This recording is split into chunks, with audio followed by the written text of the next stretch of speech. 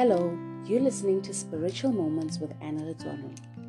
On today's episode, we're going to be talking about charity versus greed. Now, this is a continuation on the episodes on virtues versus vices. Of course, we know that God has instructed us to live a virtuous life. And that's what He wants of us, to take example from Christ, having been a glorious and virtuous human being, even though He was mostly divinity. Now, we all have souls, and our souls were given by God. And our soul's main purpose is to serve God. And if we're going to serve God, it is usually seen in our actions.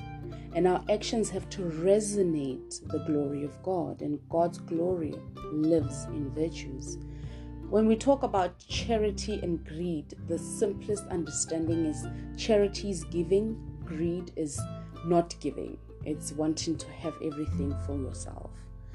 When we think about the love of God, He said, it's about knowing me as in Him as God, which He gives us knowledge of ourselves. And then that knowledge is for the benefit of others and knowledge of how other people function.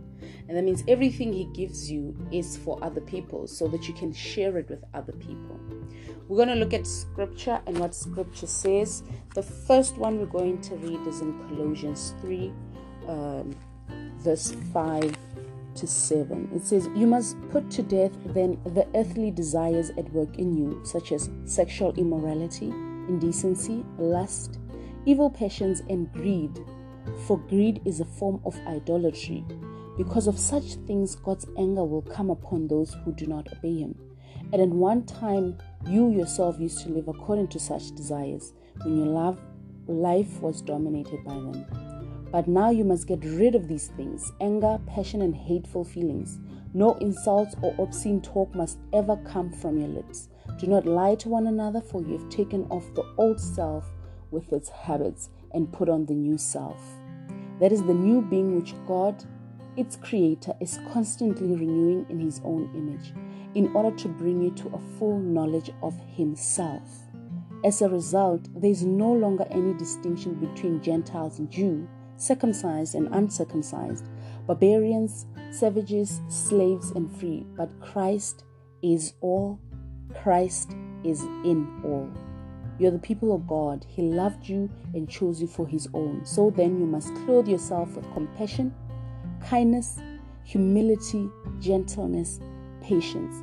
Be tolerant with one another. Forgive one another whenever anyone has a complaint against someone else. You must forgive one another just as the Lord has forgiven you." Now, through this scripture, we are told that God, Christ, is in each one of us. And being new people in Christ, we have to live thinking for one another. And one of the things that Christ consistently did was give. It also emphasized that greed is a form of idolatry. Remember, when you're greedy, whatever you have, you will love it so much that you can't give it away. So you turn it into an idol for yourself. You can't even think of sharing it. You get what I mean? And that's what God does not want. Idolatry is one of the things that God does not want. So if you have a lot of money and you're not sharing it, you've turned that money into an idol for yourself. If you have a car and you can't even give people a lift, you've turned that car into an idol for yourself. Because then you love yourself more and you love that thing more than you'd ever love God and God's creations. Another scripture we're going to look at is from the book of John, 1 John 3:18. And in here it tells us about our actions. And it says, "My children, our love should not just be words and talk. It must be true love which shows itself in action." So through charitable giving your time, giving your words, giving in action, whatever possession that the Lord could have given you, that's part of actually showing love. Do you give to people that you don't love? Usually we don't, even though God told us not to not love people. So when you love people, you give them. And when you love God, you love God's people enough to say, whatever God gives me is for me to actually share with other people. And that's a very, very important thing. We then skip on to Hebrews. In Hebrews, we learn about who do we give to? Do we give to just our families and friends? Or do we give to people that we know? But the book of Hebrews says, remember to welcome strangers in your home. There were some who did that and welcomed angels without knowing it. Remember those who are in prisons as though you were in prison with them. Remember those who are suffering as though you were suffering as they are. So he tells us to not just give the people we know. We need to give to strangers. If a stranger is in need of your help, you need to trust God to work through you to help the stranger. People in prison are already going through so much. The least you can do is go share the word with the people in prison. The least we can do is go and sometimes sit with them and spend time with them and have them understand what they're going through that trial. Or people that are suffering. Don't sit and rejoice over people suffering. Because everybody goes through suffering at some point in their life. So we need to give our time, our prayer, our words. Anything you have that could benefit the next person who is possibly suffering would be a wonderful thing. When we go into the Old Testament, it's in Proverbs where God says to us, when you give to the poor, it is like lending to the Lord, and the Lord will pay you back. So just like when you give to strangers, someone that you don't know sit on the street that probably needs like an extra meal, and you go into the shop and you buy like a piece of bread and some drink for them to have a meal for that day. And if you pass the same place again, you probably do the same thing again. It says when you give to the poor, or people that do not have as much as you, they might need something. They might need your time. They might need an extra like 5 rand, 10 rand, and you give to them. It says the Lord will pay you back. Not necessarily that he'll like put extra money in your account, but he is love. Sometimes he gives money. Sometimes he gives you extra love, extra compassion, he could pay you in peace. He's so much peace that gives you more peace in your life, which is priceless. So these are the kind of things that we need to live by. And when we try to live a virtuous life, we try to get to a point where we get to be like Christ, as Christ lives in all of us. Let's now go on to listen to what Matthew 6 tells us. It says, when you give to a needy person, do not make a big show of it. A lot of us have this tendency of going to give people, and we put it on social media to say, these are the people we're giving to. Look at us. We're giving people. You need to pay attention. As it says, do not make a big show of it, as the hypocrites do in the houses of worship and on the street. They do it so that people will praise them. When you give in private. They do it so that people will praise them. I assure you that they have already been paid in full. But when you help a needy person, do it in such a way that even your closest friend will not know about it. Then it will be a private matter, and your Father who sees what you did in private will reward you. So when you go and give needy people, do not expose them. It's not good to expose someone's weaknesses. As someone that loves them, because you're doing it out of love. Do it in private so that God can reward you in private. All right. So one of the things he's telling us against it, don't go and give needy people food and clothing and whatnot, and then you're just there putting it on social media, be like, oh, they're so poor, I'm helping them. That's giving praise to yourself. You're just saying, see me, I've got something and I'm giving it away. And so God says, no. Remember, you are doing things out of love of me. So I don't want you to discuss my people through exposing them. No, you have to do it out of your love and do it in private and respect their honor as well. Respect their dignity, which is very important, because when you demean someone's dignity, you demean God, because we are all made in the image of God. When we look into Colossians, you should each give then as you have decided, not with regret or out of a sense of duty, for God loves the one who gives gladly. So it says, give willingly. If you don't want to give, don't do it, because that's not coming from the depth of your heart. You're not doing it out of love.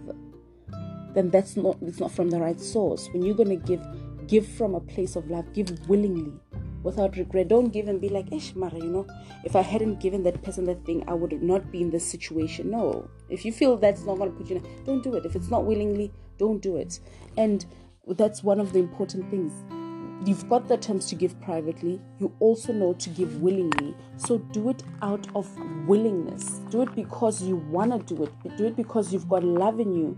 And it is important that you do it because God is working through you. And we know God does not like people that are greedy. So don't be greedy. That doesn't please God. That doesn't say that Christ in us is working. That says we probably don't even entertain the Christ in us when we do things out of greed.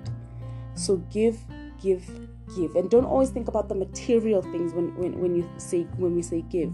When God says give what He gives you. If He gives you intellect, share it. If He gives you understanding, share it. When He gives you a peace, bring it unto others. Give that peace to others. Say, I give you so you can give to my people. And His people are the people that we live with, whether they are related to us, people in prison, it has emphasized, people that we don't like, even our enemies. You finna give, you have to give. So with that said, thank you very much for tuning in. And in this episode, I hope that you learn to give more, and to also consistently know that God wants to work through you, to willingly give yourself to God.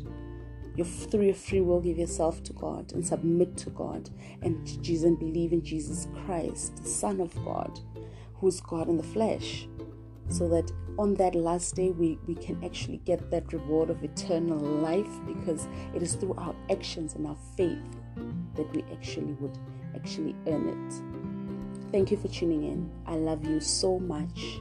God bless you dearly, and may His mercy consistently be with you. Amen.